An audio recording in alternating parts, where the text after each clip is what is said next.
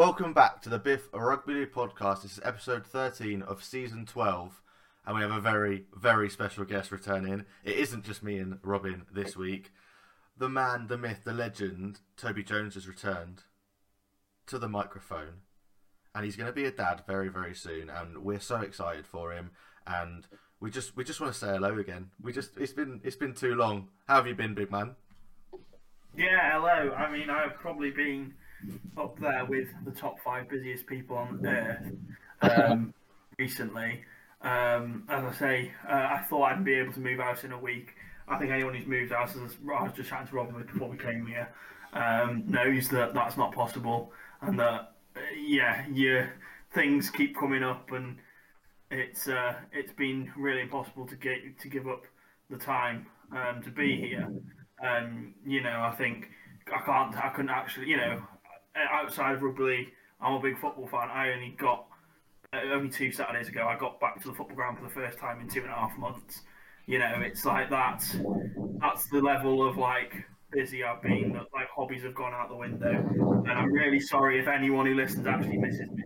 But for all the listeners you've gained, I'm really sorry that I'm back and that this put up with me. So.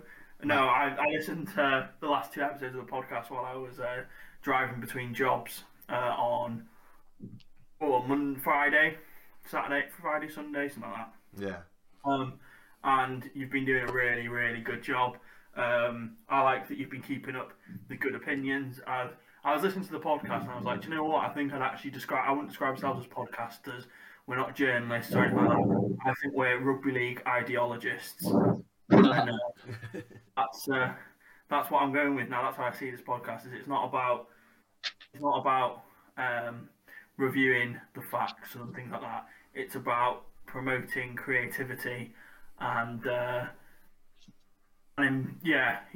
expand and improve the game at a structural level that we really care about.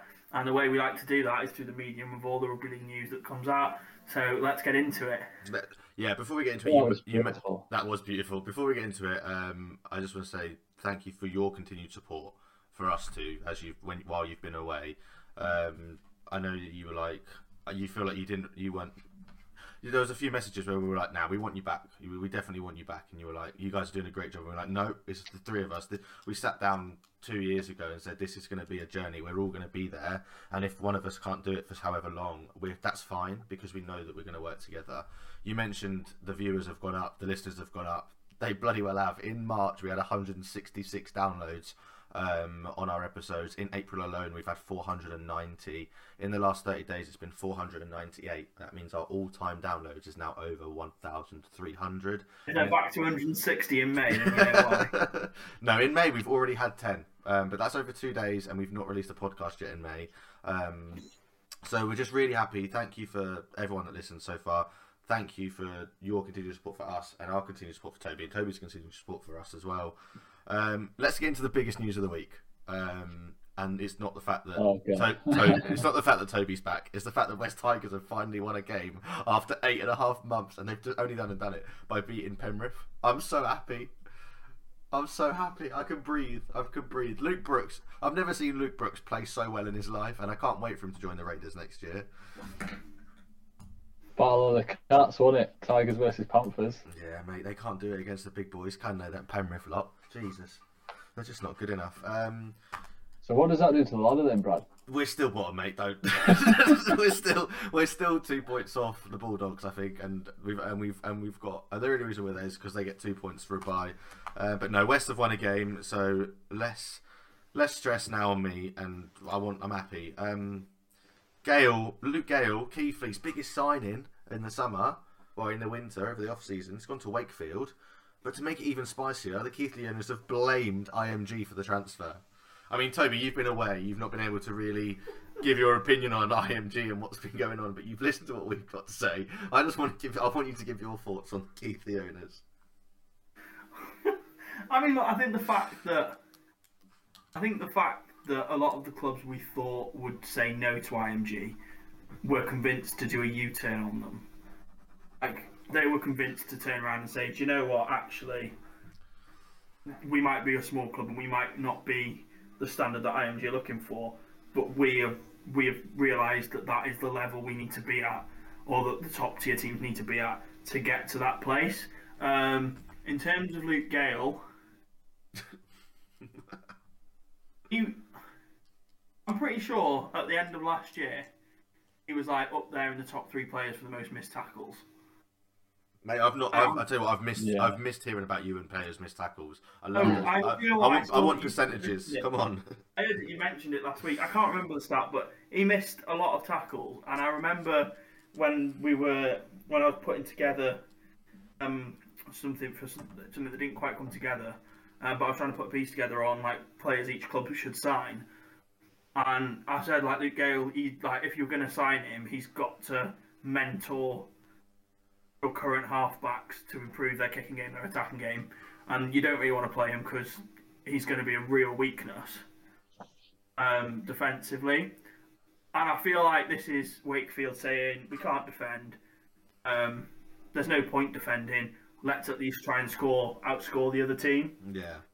And I'm surprised Luke Gale's left, but obviously I'm guessing he's realised that being semi-pro and doing whatever he's doing in his spare time isn't financially sustainable, and this to him was the chance to have a chippy twice a week instead of just on a Saturday. So I think this is probably the best scenario. Like I think that's probably the reality, is that you're only a part-time team and you've got the most desperate team in Super League trying the only thing they can think left to do. Yeah, 100%. It's one of those moves. I listened to Luke Gale on, I think it was The Bench with Jenna and John on Sky, which I don't mind. It's an okay podcast. I enjoy listening to it. I enjoy their on and off the bench segment. And Luke Gale said he enjoys the fact he doesn't have to train as much. There's not as much pressure on him. But like you said, the financial aspect of it is Wakey are able to offer him that little bit more money. I just want to make it clear, because there's a lot of new listeners since thingy. When I say you can have an extra chippy, I'm not trying to like call Luke Gale names. I don't know what his eating habits are, but it was just an example of the difference in finances. Any other takeaways are available. Yeah. Other takeaways are available. And his takeaways might be like Lean Guy's Kitchen, like, so, a lot of these players like to go to. But I didn't look again. Lean Guy's Kitchen isn't real, but you know what I mean. One of these like chicken and rice takeaway places might be there, but I'm putting out there that I didn't. I know he. I'm just. Toby, well, let me be honest, right? I just want Toby to stop digging that hole that he's getting himself into. The more you say you're not doing it, the more it sounds like you did try and do it. I think the thing about Luke Gale is last year at Hull FC, he totally gave up. Like, he was one of the players that was supposed to be leading that team around. Had the experience, played in big games, Man of Steel winner, and he was one of the core reasons why that Hull FC team was just completely gutless, completely gave up and was really embarrassing. So I could understand why he was ready for a complete change of scenery, because I think that is that's a club with a lot of pressure on the players. And when you have a bad season like that, I'm pretty sure Hull FC fans around, hate him. Do you know what I mean? I think they were really unimpressed with him. So I can understand a change of scenery, and I can sort of understand why he's thinking, actually, this Keithley team aren't like completely smashing the championship like we thought that we've seen like Toronto and Toulouse and Lee and Featherstone do when they sort of sign a load of Super League players on short-term deals and just try and like race to the top of the league. So I can understand why he's looking for something else, but I can't really understand why Wakefield think that Luke Gale is the answer. I know they're desperate. I saw a stat. It said that they've scored like 8 tries and they've been nilled 5 times. Like in a season going into round 9 or 10 or whatever we said we're on, just ridiculous. So they're asking a lot of a player who over the last few seasons hasn't shown any kind of grit or resolve to come into a team that's getting heavily beat to lead their attack and come up with some creativity. I don't think it's going to work, but I don't know what else Wakefield can really do. Is there like an injury crisis that I'm missing with Wakefield? That's what I've just looked at. I mean, as far as I'm aware, Mason Leno and Lee Gaskell and Max Jowett, none of them are injured, right? I think the only person they've seriously got injured is... Max Jowett had a knock. He had a knock, but that means you just probably push Gaskell to fullback, You've got and then bring him in. I know obviously Lewis Murphy's out, and we'll get onto him in a minute. the last team they played, the team that played Wigan on Sunday before last had Liam Kay at fullback, and then Rowan. Is it Rowan Milnes? And Rowan Milnes. Yeah. Mason Lino. Morgan Smith, I don't know if he's played much this season or if he's injured at the moment. He wasn't in the squad because I thought their best team would be to go Smith and Lino. Morgan Smith, I think they're playing more of him as a hooker. I mean, I don't really know what's going on with Mark. The fact that they've got a better assistant coach like James Ford is a better head coach than Mark Applegarth will be, and Ford's the assistant. I think they've obviously put the money into Applegarth and said, look, we trust you because you know how the club's run, but there's something going on behind the scenes which is limiting this club. And I don't know if it's got something to do with Carter leaving or whatever. Is Mason Lino really a player you need to replace? No, he doesn't need. I think unless they know he's leaving, then. But it's only on a short-term deal. Yeah, I mean, within the context of that Wakefield squad, he's been one of the better players. At least he was coming into this season. I'm really unkeyed up, but and yeah, if you're gonna have thing in the half, wouldn't you try Samuelson and Lange there? Yeah, I put Lange and Lino together. Probably better. I think Lange's been playing a lot at centre because I think they moved Corey Hall out to the wing. But because George Tafu has not really been around, I don't think. But it's just a weird. It's a very odd squad. It's a very weird looking squad. Yeah. Nothing really. It doesn't fit, does it?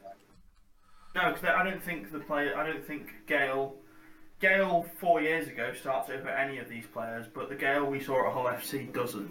So yeah, it's tough. It's a weird transfer. Anyway, yeah. Yeah, another weird transfer at Wakefield, but going the other way is a move that we spoke about, I think, earlier the season, if not towards the end of last season. It might have been really at the start of this season. Lewis Murphy rumoured to go to the NRL. It's been confirmed he's going to the Roosters. That means the Roosters are going to have both Lewis Murphy and Dom Young as English wingers at their club next year. I mean, we've seen Burgess go there, it didn't work. We've seen Ryan Hall go over there, it didn't work. They've come back better players. Is Lewis Smith going to come back a better player? Yes. Is he going to play much over there? He's not going to play in the NRL a lot, is he? No, I was just about to say, I think they're probably second choice, aren't they? Well, Murphy. I think both of them are. Yeah. Dom Young he's played really, really well and he's scoring tries, but defensively, he has been bad this year. He has. I'm really hoping Toby's got a fact, but he's probably missed quite a lot of tackles.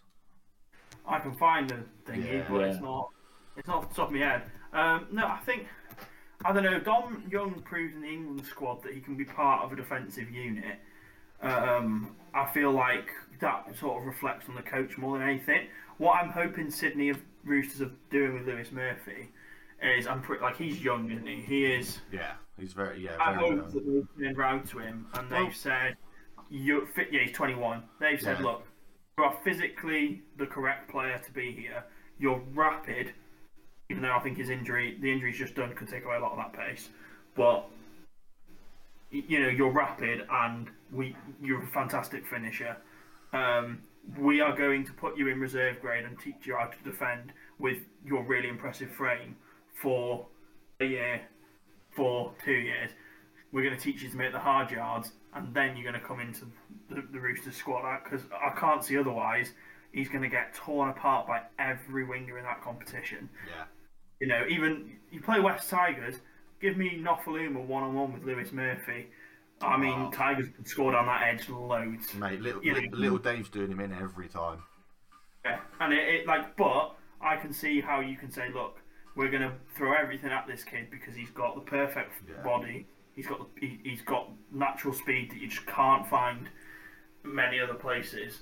And for him, it's a bit of like, you're going to earn a salary that's probably more than Wakefield can pay you, and you get to live in Australia, and you probably haven't got a wife and kids that you want to move with you or anything. So it's probably quite a simple decision.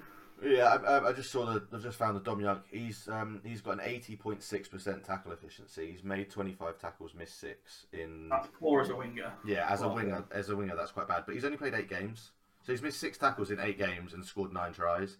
I'd take 9 tries in 8 games, Yeah. and with 6 tackles.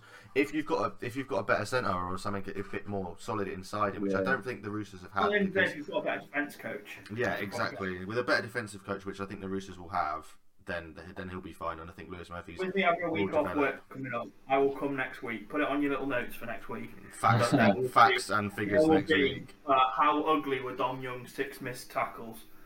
How ugly they were. Another sort of. I know we're going to go to transfer rumours later, but we're sticking into the Roosters, and it's a bit of news about Sam Walker. He's been dropped the last few weeks down to play Jersey Flag or SG Ball or whatever it is they play in their second tier. He's been dropped by the Roosters, and he's playing really well in the second tier. Does he do a Hastings? Does he do a Croft? Does he come over to England? There's rumours he could be going to Leeds. There's rumours he could be going to Saints. Does he come over to England, play really well, stay in England, and finally commit himself to an England shirt? Are we going to see Sam Walker play for England before the end of 2024? I'm dying on this hill, lads. All right. I think you're wrong, Brad. I don't think we're going to see him in England shirt. I think when you talk about Hastings, you talk about Croft. These were players whose reputations were ruined. These were players who they said at the start when they first debuted in the NRL, this is a player with loads of talent. And then by the time they played regularly in the NRL, it was this player's a waste of space. He's completely useless to any NRL team. Whereas, when Brodie Croft was dropped from Brisbane, there wasn't a big no Croft this week. It was kind of like, yeah, we saw it coming. When Sam Walker got dropped, people were genuinely shocked. Like, media outlets didn't see it coming. They understood why, but they were like, oh, this dropping of Sam Walker must be like the thing that Trent Robinson's blaming on. The same way Kyle Flanagan, when they decided to let Kyle Flanagan go.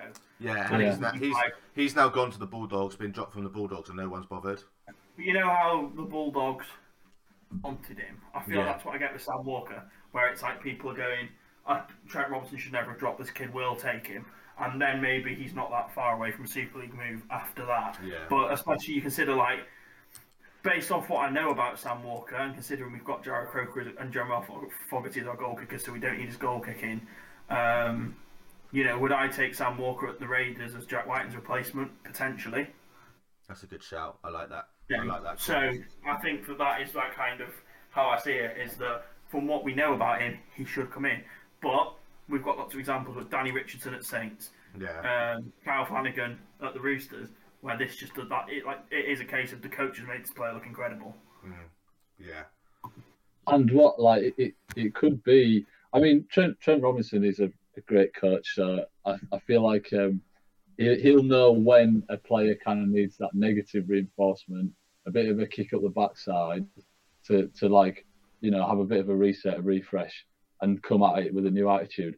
But also, I'm just being a bit cynical here, and I think this is more along the lines of football and what we see in rugby league. But maybe if Walker is looking elsewhere, this is kind of a ploy to kind of decrease his value a little bit. Yeah, maybe. So he's not worth so much on the open market. If he's played in reserve grade for a couple of weeks or something like that. Yeah, because if his value goes down a little bit, more clubs will look at him, especially if he starts playing well. We've seen that with Brandon Wakeham before he signed for West. He had a really good World Cup for Fiji for him, and West have got him on a minimum deal. But 2 years ago, he was playing. He was on a decent contract. I think he was at the Bulldogs, I believe. I think for some reason I feel like he was at the Bulldogs before the World Cup, and he's being brought in on a minimum deal. And now he's starting 6 every week, and he's actually played okay. Not the best 6, and that Tigers have got. I mean, if Dewey hadn't got injured, he probably wouldn't be playing, which is given Jareen Bula a start with stuff like that. But it's just the way the NRL works, and with their boosted salary cap next year, with it going up again, it'd be nice to see him in the Super League, but maybe not this time. Like you said, maybe in a year or two. But I genuinely think he has to look at himself and go, okay, maybe I'm not good enough for Australia, and I'm still not going to be good enough for Australia in 2, 3, 4 years. I mean, he's only young, isn't he? And you can see he's got a bit of weight to put on as well if he wants to have that longevity. Yeah. That's the key for him, in my opinion, is the physical. He's quite a thin lad, quite a small lad. Yeah, definitely. Speaking of England, Sam Walker's a 6. there was two really big wins for both teams. We're going to kick off with England men's, but George Williams, number 6 for England, was it 3 tries? How many assists? 4 assists and something in a 64-0 win. I didn't watch it. I've just seen highlights. Both teams were rotated, but I thought the French might put up a little bit more of a fight. Yeah, I was there, and I'll be honest, I was really disappointed. The atmosphere was flat. Both games were just complete blowouts. What do you mean the atmosphere was flat? They've been reporting amazing attendances. Don't get me wrong, I think there was a decent attendance. I think it was 8,000 something. It was like that. One of the stands on the short end was completely shut, and the rest of them, I would say, were maybe sort of 75%, 65%. That's quite disappointing. You'd have thought they'd have just left all 4 open. Yeah, I guess they're trying to sort of like make it feel like it's more busy. You know what I mean? They're trying to like keep it a little bit tighter, a bit more condensed. But I'm not gonna lie. Like, you know, we're very pro international rugby league, and I do still think it's important. But if that's the best that mid-season international has got to offer, I kind of think that we shouldn't bother, because it's just been a big disruption to the Super League.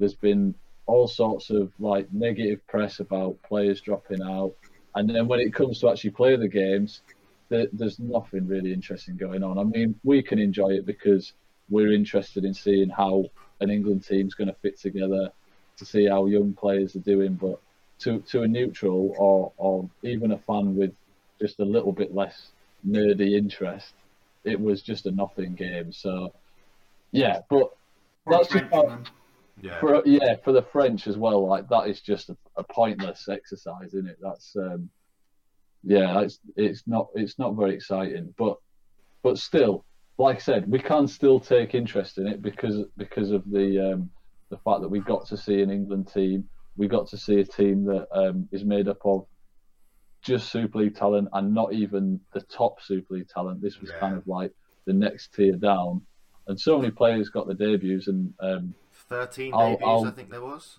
Yeah, I was really impressed with a lot of them. I thought Pierce Paul, I thought he did really well. Wardle was impressive. Toby King was impressive. Was Jez Litton were Jez Litton and Tyler Dupree and Jack Welsby the only 3 that didn't play for Wigan or Warrington? Holroyd and Leeds. Yeah. Holroyd and Leeds. Oh yeah, it was just a lot of Wigan and Warrington lads, wasn't it? I guess the real question is: would you expect a Wigan, Warrington, and Leeds 13 to be 64-0 points better than Catalan Toulouse team? Really? No, I wouldn't. Arthur Morgan or Artebo and Cesar Rouge started for Catalans, I would expect them to put easily 20 to 30 points on the board, board, regardless of who was around them. But I feel like if we were French, we would be throwing around some French explicits talking about this performance from France, because it is like, okay, you're not strong, and it's quite easy to say, look, I'll fall back someone who no one's got a Scooby who he is, and we understand that if they get a line break, it's going to be hard to defend. We understand that through the middle, we're really the inferior team. Yeah. We can accept being beaten through those points of play. But what you can't accept is how you've got 2 players who, like Cesar Rouge, I think will genuinely be a really good player for Catalans one day. One of the first names on the team sheet. Yeah. And you've got him, and Arthur Moore could go as far as he wants with the talent he's got. And you've got those 2 players. Yeah. You've got weapons like Laguerre, Romano, Lange, and even Ben Julian and Matthew Cozza, who we know can do it in Super League, and Gudemon. They've got weapons to use, and they just didn't do anything. How different is this France team from the team that played in the World Cup? Is it very different? It's solid. I mean, you're missing Yaha, you're missing Gijo, you're missing Escare. Yeah. But those lads don't play in Super League anymore. Well, Yaha does, doesn't he? But Gigo and Ascari don't play Super League anymore. So is it France looking at, okay, we're just going to pick our Super League lads at this point? There was a few, I know, Toulouse signings, and that Valheim, the prop, I think it's just because they had lack of props. He was playing through the peer system, and obviously Jouffre's at Fax, but Jouffre's never played for France before. Yes, he's really good and he's class, but he's not that level of player. Like, picking Jouffre ahead of Guijo doesn't make sense to me. When you've got this fixture, you want France to, like, it felt like France didn't care, and because France didn't care, a lot of the lads that had injuries were like, I don't think I'm going to be able to play, and maybe they were injured and they were carrying knocks. But if this is a full strength French team or a fixture that meant something, those lads would never have pulled out. No, I think like part of that is got to be to do with the Elite One coming towards like the really important like end of the season. I think it finished the weekend before.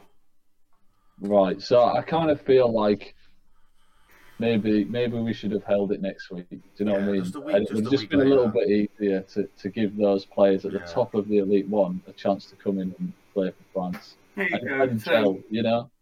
Yeah. French squad that played England in the World Cup. Rugby League World Cup. Yeah. Was Escari, Romano, Langui, Leguet, Yaha, Morg, Gijo, Dazaria, Da Costa, Belmas, Julien Seguier, Garcia. So missing Garcia, Belmas, Da Costa. Seven lads in that team played. Then you've also got this is the squad numbers. This isn't the team that started, but it's still only a 19-man squad. Yeah. Pelissier, Sanger, Springer, Gudemont, Lecam, and Rouge. So really, it's all your middles. Yeah, and Yaha. It was a totally different pack, wasn't it? It was that forward pack was where they struggled. Like I said, it's no excuse. It doesn't feel like any excuse. They scored 18 points that day. Yeah. I feel like they could have scored something today. Yeah, I agree. Yeah, I agree. It's a shame. It's a shame that both games were so one-sided for those people that went, and for those that watched on TV. Obviously, they were able to turn it off. I mean, like you said, Robin, the atmosphere wasn't so bad. The fact that England won quite comfortably probably made the atmosphere better because everyone was cheering. Maybe I don't know. This is the thing, right? So this year, I've made a big effort to go to a lot of Super League games. I've been to Wigan, I've been to Warrington, I've been to Saints, I've been to Cass, and the one thing that Super League's got right now that the international game doesn't is that the fans all understand each other, and they all have a reason to be there, and there's generally enough of an away support where you get that little to and fro. Yeah. You know, one side of the stadium's quiet, the other one's cheering because they've just scored, and a bit of you know what it's like, a bit of banter. Just whereas in the international game, there was probably like 4 French people there.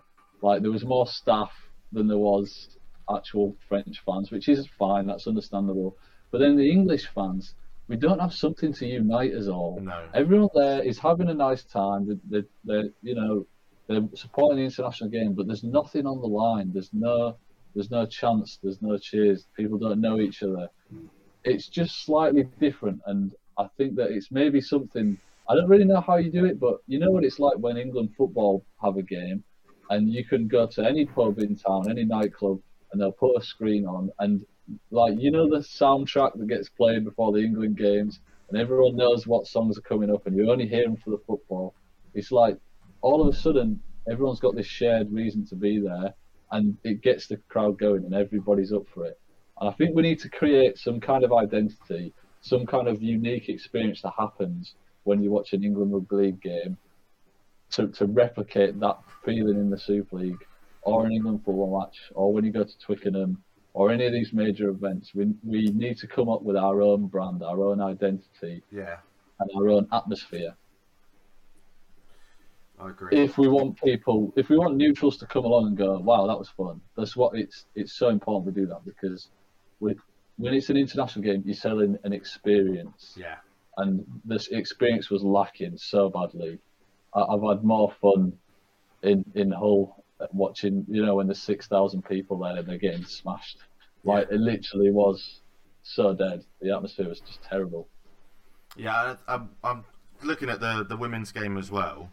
The French team and the women's team is very similar. The 1-7 or 1-5 is quite similar. You've got the the same hooker that started against New Zealand in the World Cup, but the pack's pretty much totally different apart from Akbar at second row. This England team is probably one of the strongest England team we've had for a very long time in the women's game. You're looking at Holly Mae Dodds going over to the NRLW. Was it Georgia Roach heading over to the NRLW? Yeah. Fran Goldthorpe, who didn't play this game, is heading over to North Queensland. There's going to be a handful more of this group that probably head over in the next week or two, or if not this season, next season, to win 64-0 against a younger French side. It's probably a really good sort of platform for where England are at, because Australia beat a strong French team 92-0. New Zealand only beat them 46-0. And that was the World Cup final, Australia versus New Zealand in the women's game. So the fact that England are lining up in between that is probably quite promising. So this result is more promising for England than the men's result, in my eyes.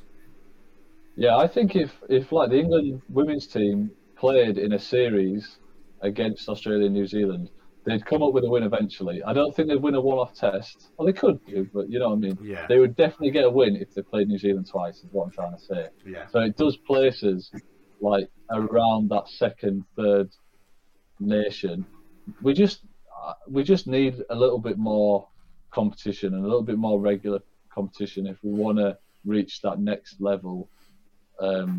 It's hard when the opposition of France is probably not as strong as, you know, when you've got Leeds or Saints or York playing against each other. Yeah. It's actually kind of a step down, but still important for them to understand each other, get to know the new coach, of course. Yeah. And important for the French girls as well, on the flip side. Yeah, really, really good. I was quite impressed with the fact that both teams managed to get their wins. I mean, we were saying we wouldn't be surprised if France won, but then again, we were totally wrong on that. And you were saying, I kind of hope France win to give us a bit of a kick, but it turns out that didn't happen. Speaking more on the women's game, the Rugby Football League today, well, not today, but the other day, announced another significant step in the development of the women's and girls game, with confirmation of the launch of two new regional Super Leagues, the Midlands and the North, to complete Tier 2 of the national competition pyramid to go run alongside the Women's Super League South. In the Midlands, there's Cheltenham Phoenix, Coventry Bears, Leamington Royals and Telford Raiders. And then in the North, it's being soft-launched between matches between Newcastle and Workington, who'll play each other a few times over a summer series, with a Scottish team set to be introduced in 2024. The new second-tier competition has also led to the formation of the Southern Regions Cup, which will consist of any Super League Midlands or Super League South teams not competing in the Betfred Challenge Cup, and with the final to be played later on in August. The quarter-final draw for the regional cup, the Southern Regions Cup, Game 1 on the 27th of May, Bedford Tigers versus Leamington Royals. Game 2 in June, Cheltenham Phoenix versus Thurrock T-Birds. The Army have received a bye because Telford have withdrawn from the competition, from the cup competition, but not the league competition. Game 4, Bristol Golden Ferns versus Coventry Bears. The semi-finals set to take place on the 23rd of July and the final on the 19th of August. I think this is really, really good news for the teams in the area and for those Women's Super League South teams not in the Challenge Cup.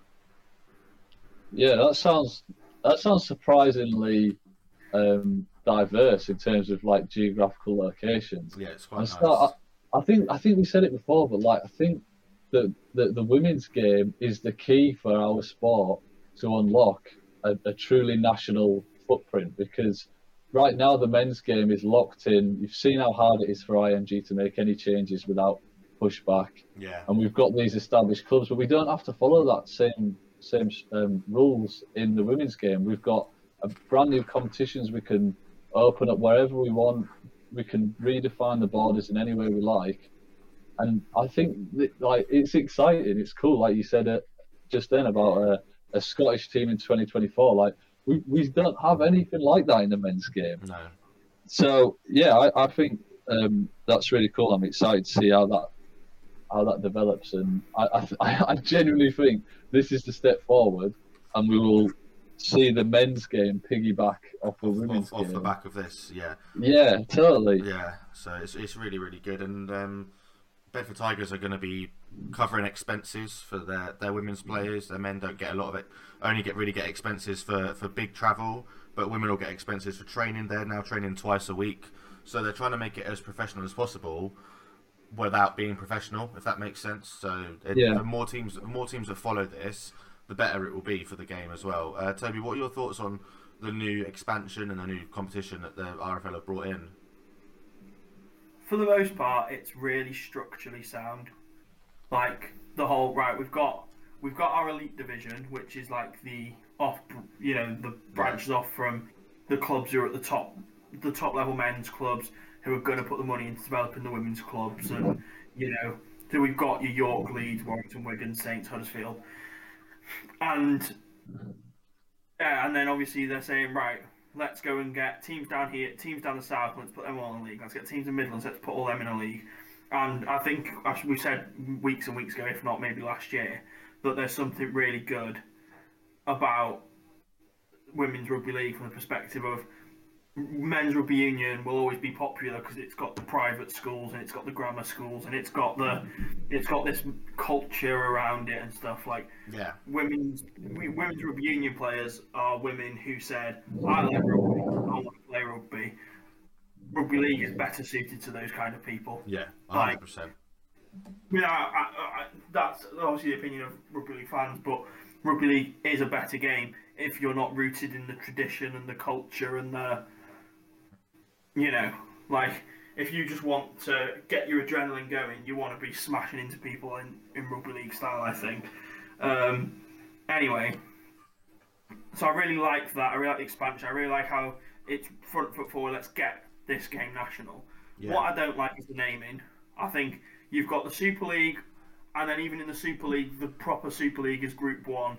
Yeah. Then you've got Group 2, which is kind of like a second tier, but it's considered the top tier. Then the second tier of the sport is actually the Super League again, but it's the Super League South and the Super League Midlands and the Super League North. Yeah.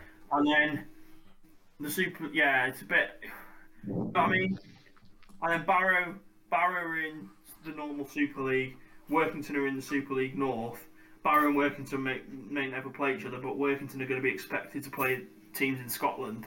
Yeah. Yeah, I think it'll be. I think there will be. This is probably obviously a soft launch for the North. You might find that the teams in the Super, it becomes Super League, and then it becomes maybe Championship North, Championship Midlands, Championship South. That's the way they do it. There's a lot of that in the. That's what I'm saying in terms of like what I expect. I think in terms of what they're doing to grow the game and get teams involved, but also the way they're not asking too much of teams. They'd rather the teams be in a conference of 3 or a conference of 2 than force them to travel. Or force them to come down south if you want to play. That's all really positive. When IMG renamed Super League, you need to rename Women's Super League to be whatever that is, to be the same. And then everything else needs to be a championship or a league, or whatever. And then there needs to be some way of then promoting to Super League once you're ready. But this is. In terms of growing the game to that point, this is fantastic. I just don't like the naming because I think trying to introduce it to somebody as you should take interest in women's rugby league, and then they said, well, how do my local team get there? And I'm like, well, you're already in the Super League, just not that Super League. Yeah, that's a good point. Yeah. I think a restructure of a Challenge Cup's in order. It's really simple to do. In the women's game, because there's not that many teams. I've looked at introducing how these new teams could be introduced, and the teams that are already in there have been introduced. I kind of mentioned it a little bit last week, and how it needs to be restructured, and looked into that a bit more. And as the season goes on, we'll probably get into that conversation again once the Challenge Cup group stages in the women's are finished, and we can all sort of come up with our own ideas.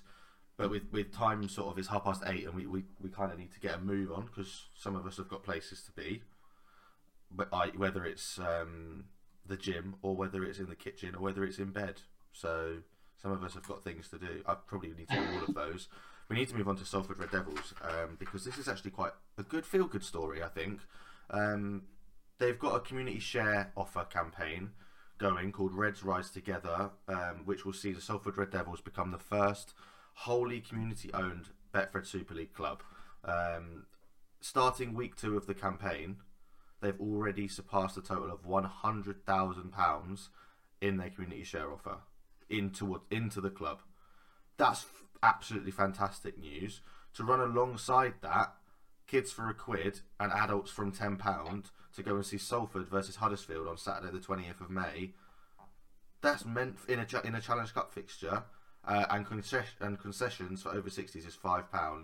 Anyone who wants to sit in the Upper West in any price band, which is the main stand, I believe, is a bit more expensive. But if you just want to go and watch some rugby for cheap, tickets from £1 for kids under 16s, regular adult tickets priced at £10 and concessions are £5. This is really good from Salford.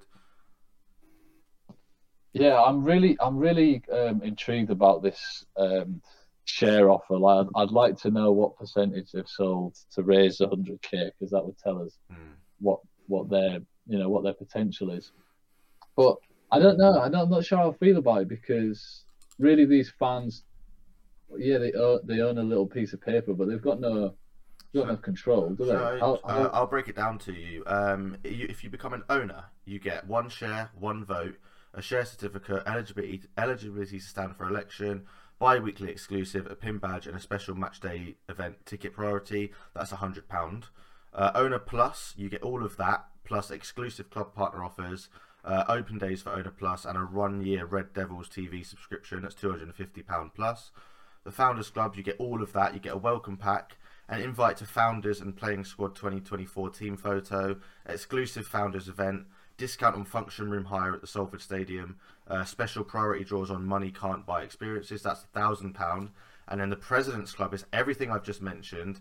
And as a prospective member of the President's Clubs, we would like to tailor your package appropriately to your contribution. Please contact us by clicking the button below and we will be in touch to discuss. That's £10,000 plus. So, I mean, it could be 10 people on 10 grand. It could be 100 people on £1,000. But I guess it's spread out quite evenly across all of those. So you've got between 10 and 1,000 people.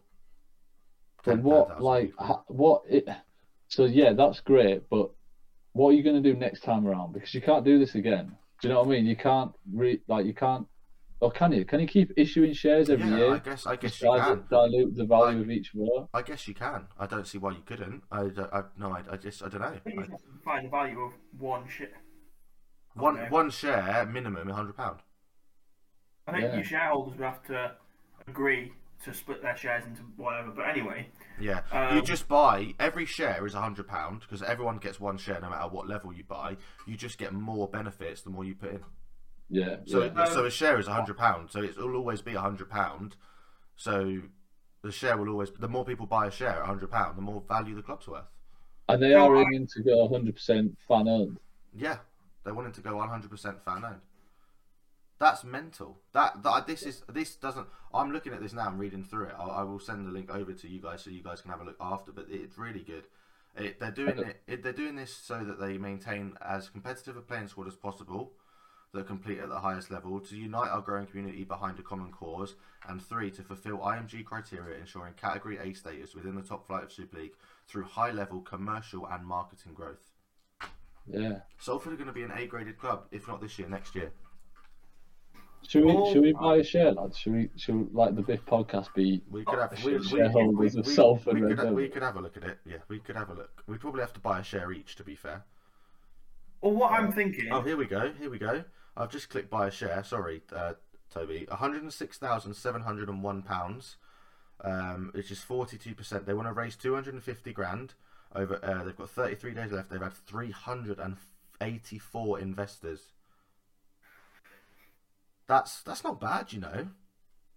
So the average is 260. So people are going for that second one. Yeah, a lot of people are going for the second one. Go on, Toby. What were you going to say? But what I'm thinking is, for £1,000, you get to have every family party that you need.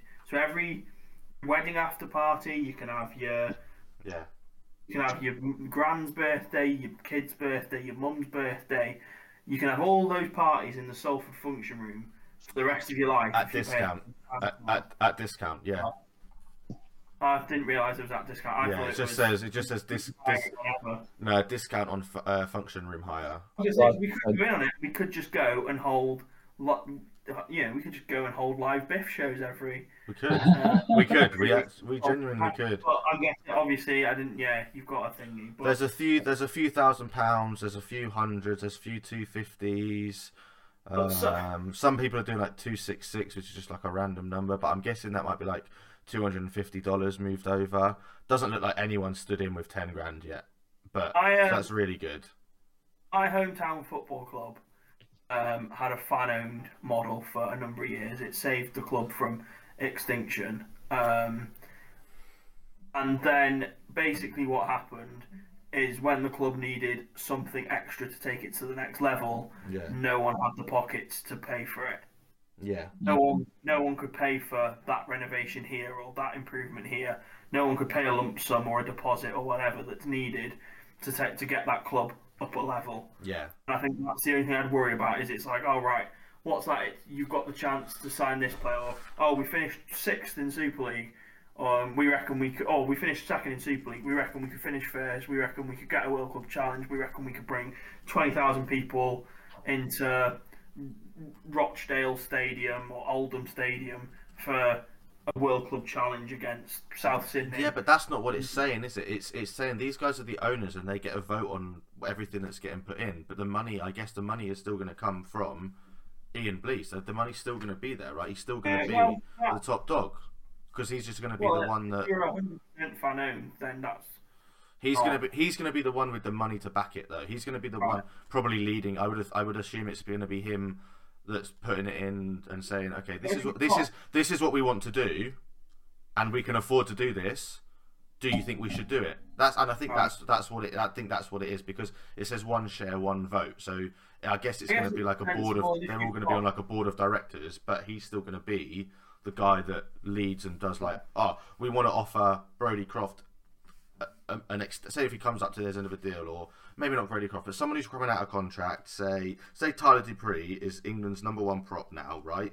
He probably isn't, but let's use it as an example. He's England #1 prop. He's the number 8. He's going to be the number 8 for a while, and his contract runs out at the end of next season.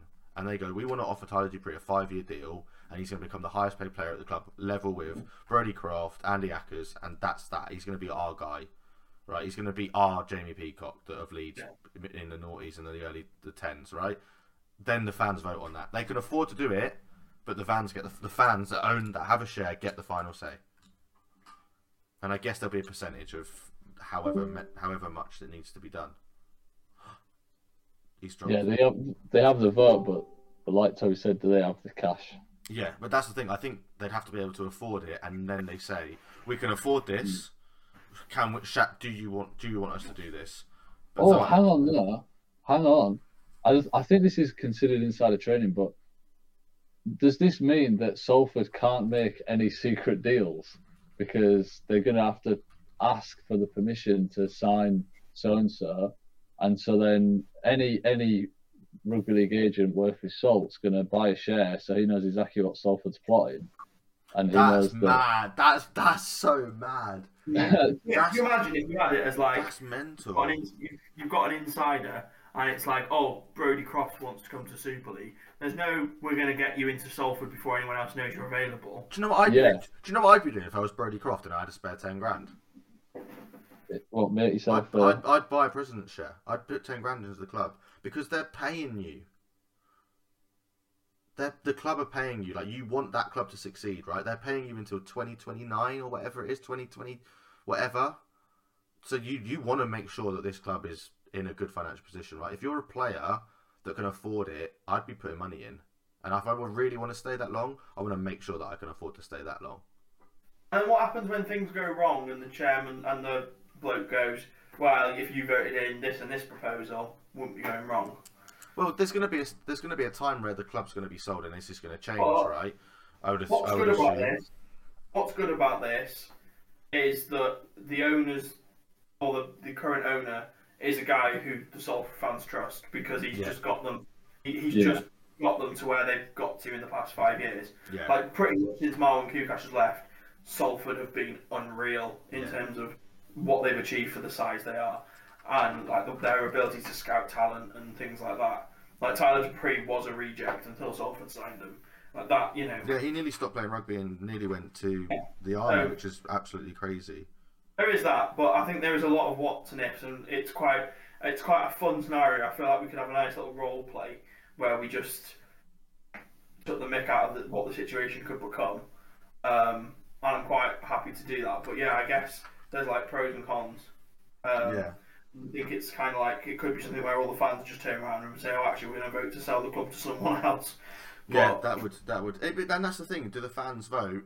Say, look, someone's come in with a really big offer to buy the club for a certain amount. This means that you're only going to get what you put in back. So, say if you put £100 in, you're going to get £100 back, right? But it could also be a state of, they're going to come in, but you're going to get your £100 back, and you're going to get a × 4 multiplier. You're going to get £400 back, especially if it's a one-off payment. I wouldn't be saying no to that if I turned £100 into £400 even in over 10 years, because you're probably not losing any other money doing this. You probably you're putting money into the club anyway, so you may as well put the money in this way to make sure that the club succeeds. I'm really interested to see how this develops and what happens at Salford. But we've got one more thing to talk about, and it's nothing major. It's just a few little transfer news and transfer. Oh, can I just one more thing is that I really like Wolfie from Warrington Wolves doing a promo with Wakey Wines. Yeah, I mean, Amateur Rugby League have rinsed it today and said like it's not great. And in my head, I'm going, actually, I think it's quite good. I think it's quite funny. Wakey Wines is popular with on TikTok. Yeah, but I mean, the bloke is a convicted drug dealer, so the fact that they're using him as a promo. Maybe not. Do you know what I mean? There's some. Wolfie has now been on loads of kids' screens.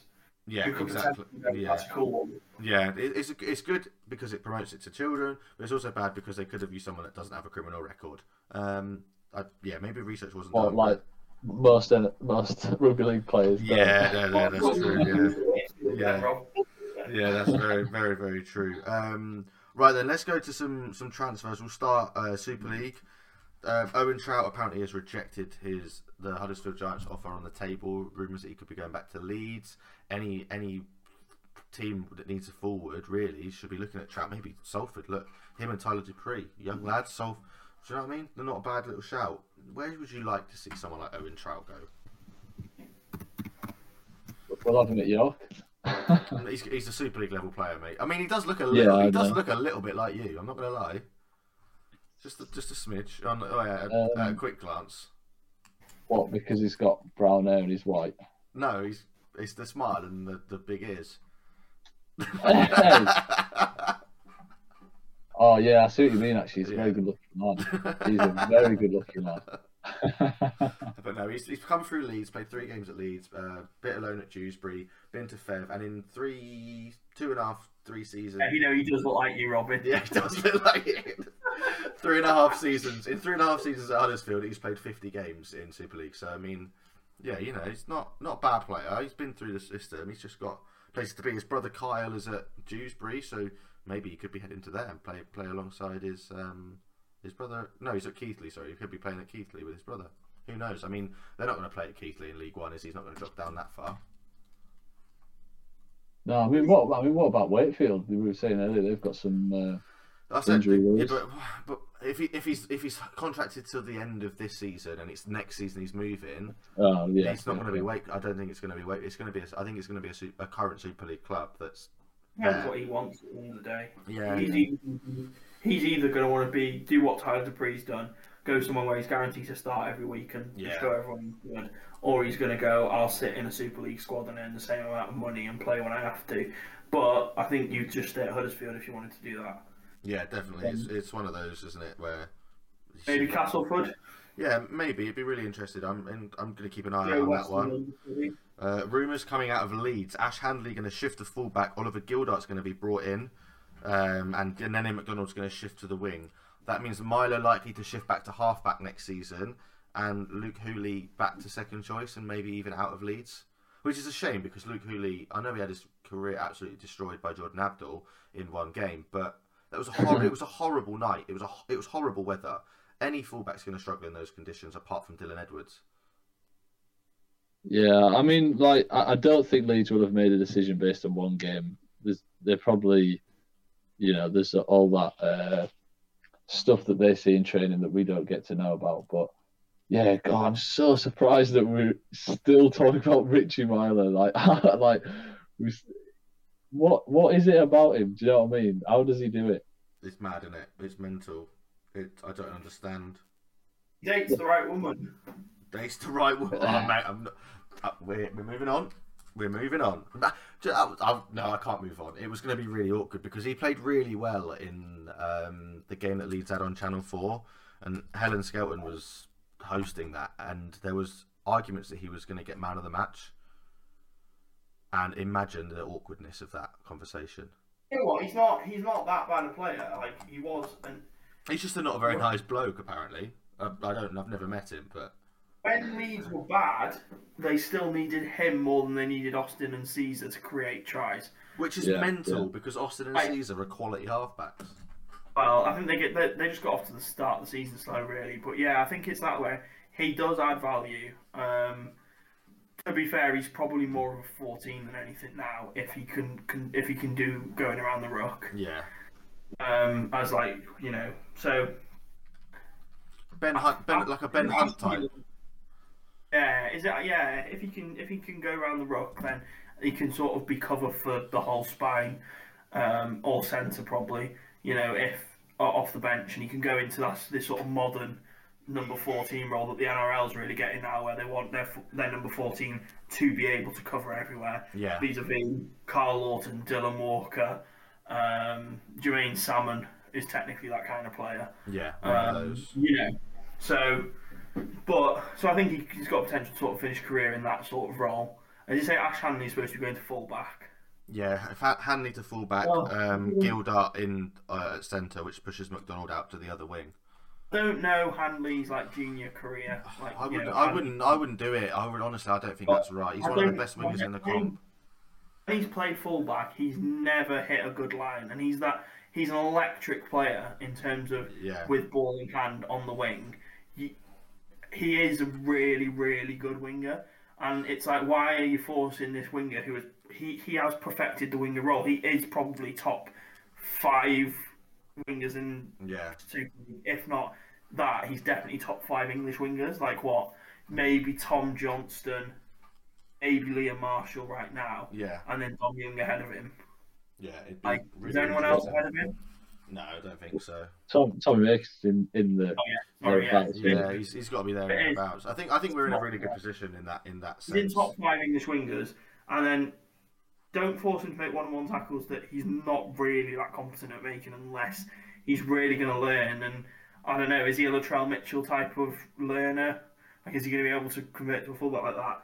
And then just don't force him to try and hit the holes of a player who plays in the spine when he's never done. If he's seemingly never done that, when you can just get him to get a different player to hit those holes and push the ball to him out wide in space.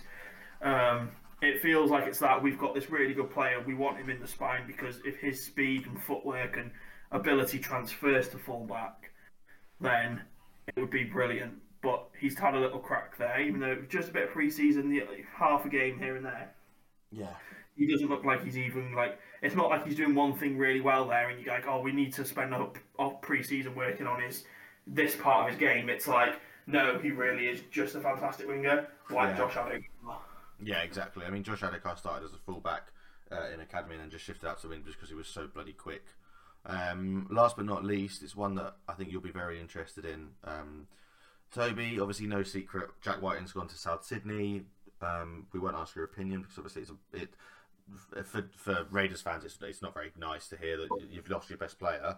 And my opinion is he's well within his right to go. The reason people are angry is because they now have to spend half a season knowing that he's not going to be there. But I think I think if he plays his heart out and the lads play for him, there's no reason why they can't do really well.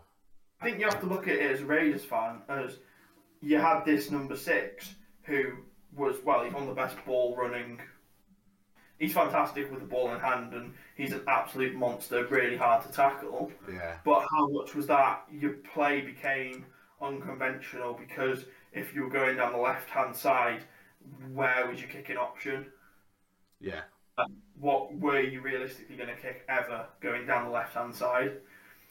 Or did you just need somebody to tackle Jack White every time, and then hold the line if he decided to pass instead? Like, he was better than that, and he is fantastic, and like, it's true, like, he never got the credit he deserved at Origin level or whatever, but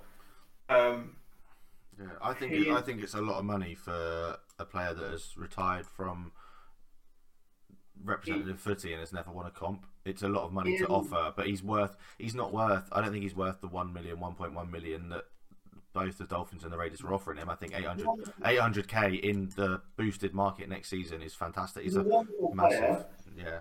But he's still, Raiders have still only really performed when George Williams or Jamal Fogarty or Aidan Caesar have been there to manage the game when it needs to be managed. Yeah. And like, that's fine, but it's that, like, you're getting rid of, you might be able to bring in a 6 who can manage the game when the 7 wants to run, and when Fogarty just wants to run, let the 6 manage the game for a bit. If the 6 wants to run, or the 6, let Fogarty manage the game. It feels like you might bring a bit of balance back, but you might also lose a lot of defending. But it's kind of like, I feel like it's a very negative look from Raiders fans, just because they've never had it happen to them before, where a player's gone, I don't want to be in this losing club, basically. Yeah, I get that. It's really good to hear from you, because we were really hoping that we'd be able to get that last week. But the fact you've come on this week I'm happy. Obviously, no secret that you need to replace him. A lot of people think that the Raiders are targeting Dragon and Maroon star Ben Hunt, the style of player and person. Apparently Danny Wilder is saying that it's the style of player and person the Raiders would like at their club. Obviously, that's a lot of money they're going to have in their cap. They reckon there's going to be about 2 to 3 million left to spend when the thing goes up and Whiten leaves, which is quite a lot of money. Hunt's contracted with the Dragons till the end of 2025. He's been embattled with coach Anthony Griffin. He's Griffin's biggest supporter. But if Griffin is on the way out, Hunt has said publicly that he wouldn't really be keen to starting fresh. But he said you definitely have a think about it and reassess maybe. Hunt to Canberra could become a reality, but the Raiders are obviously going to make sure that they find the marquee player that they want. Quick thoughts on Ben Hunt to your team, so. I don't know. I really like Jamal Fogarty. Would you shift then? Would Hunt go to 7 then, or who would go to 7? Well, he has to, because Ben Hunt wants to play 7. Yeah. At club level, and last year he was fantastic for St George. So it's not that he can't play 7, but it's a bit like, I feel like Fogarty could provide as much from 7 as Ben Hunt. Yeah. But if he's developed properly, if he's allowed to play properly, to the point where I'm almost saying, why are you having the same? Like, I always feel like you're putting the same player on the field in some ways. Ben Hunt's defence much better. But I feel like it's kind of Fogarty should be that focal point at 7, and if you're gonna go and spend money on a 6, like, it should be another player in that mould of, like, I don't think you need to go and get a player who's gonna charge you $1 million to be there. Like, I feel like you can go in and get that 850,000 player. That player who's a drop below, like literally a step below that level. I still think, obviously, is there really a difference between a 6 and 7 nowadays, apart from when you've got someone like Jack White and, what is really the difference between a 6 and a 7? Yeah. But yeah, I'm trying to think who could be coming available, but I'm trying to think the kind of level that I'm talking about. I guess, the kind of difference between a Jerome Luai and a Nathan Cleary. Yeah. Like, no one will pay Jerome Luai $1 million, but no. that kind of, like, I feel like the real aim here should be, let's get Fogarty into the shape, let's shape Fogarty or this other guy into £1 million player for us to pay at their next contract. Yeah, definitely. Just going through some of the off-contract names in Super League for the Raiders, because they like to pinch, right?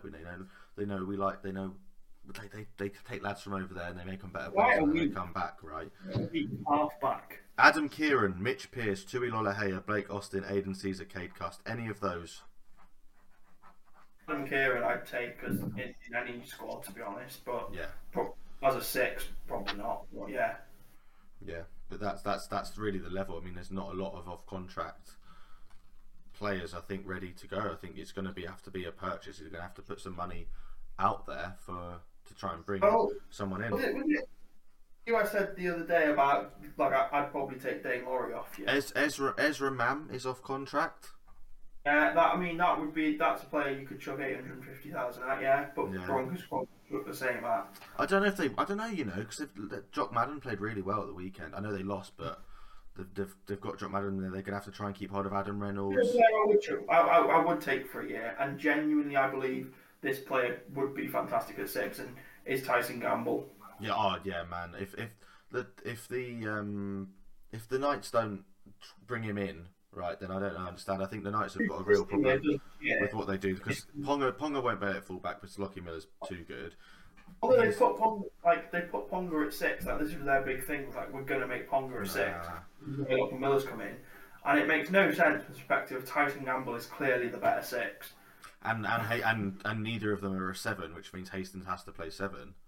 Yeah. But Tyson Gamble is off contract at the end of the year, so that's probably where they I honestly lose pay out. him on for a year. I think he genuinely would get you into, with him and Fogarty as a partnership, would genuinely get you into the top 8. Would you offer Jerome Luai big money to bring him in because he's off contract? No, because he brings an ugly culture with him that only Penrith can manage. And I think the culture is because he's at Penrith. I think because he's around loads of his mates, then he struggles. I think if you bring him into a totally different structure, but look how unspecial he's been. He was at times for a Samoa. Yeah, true. Yeah, I agree with Toby there. I think that's bang on. He's a talented player and he can still thingy, but I do think is that Penrith environment is he someone I really trust outside of the Penrith spine, the Penrith environment, without being able to throw balls to Brian Toto? Yeah. I think he is the reason people like Stephen Crichton have said F you to the Panthers. I think that they've gone, we don't want to be around a club that's this close to getting slam fines and bans and suspensions because of that behaviour. Oh, these are. I'm looking at the wrong bloody list. This is people that are off contract at the end of 2024. What am I doing? I'm looking at the wrong list. This has gone really well. Josh Reynolds, 6. He's off contract at the end of this year. That's it really. There's not really many 6s off contract. Sean Johnson off contract at the Warriors. Now they've brought Roger back. Oof, big miss potentially there. Jack Johns. He's more of a second row though, isn't he? Not really a halfback. It's his brother that's the halfback. Isn't Adam Dewey available? Yeah, look, leave him alone. No, Luke Brooks is available.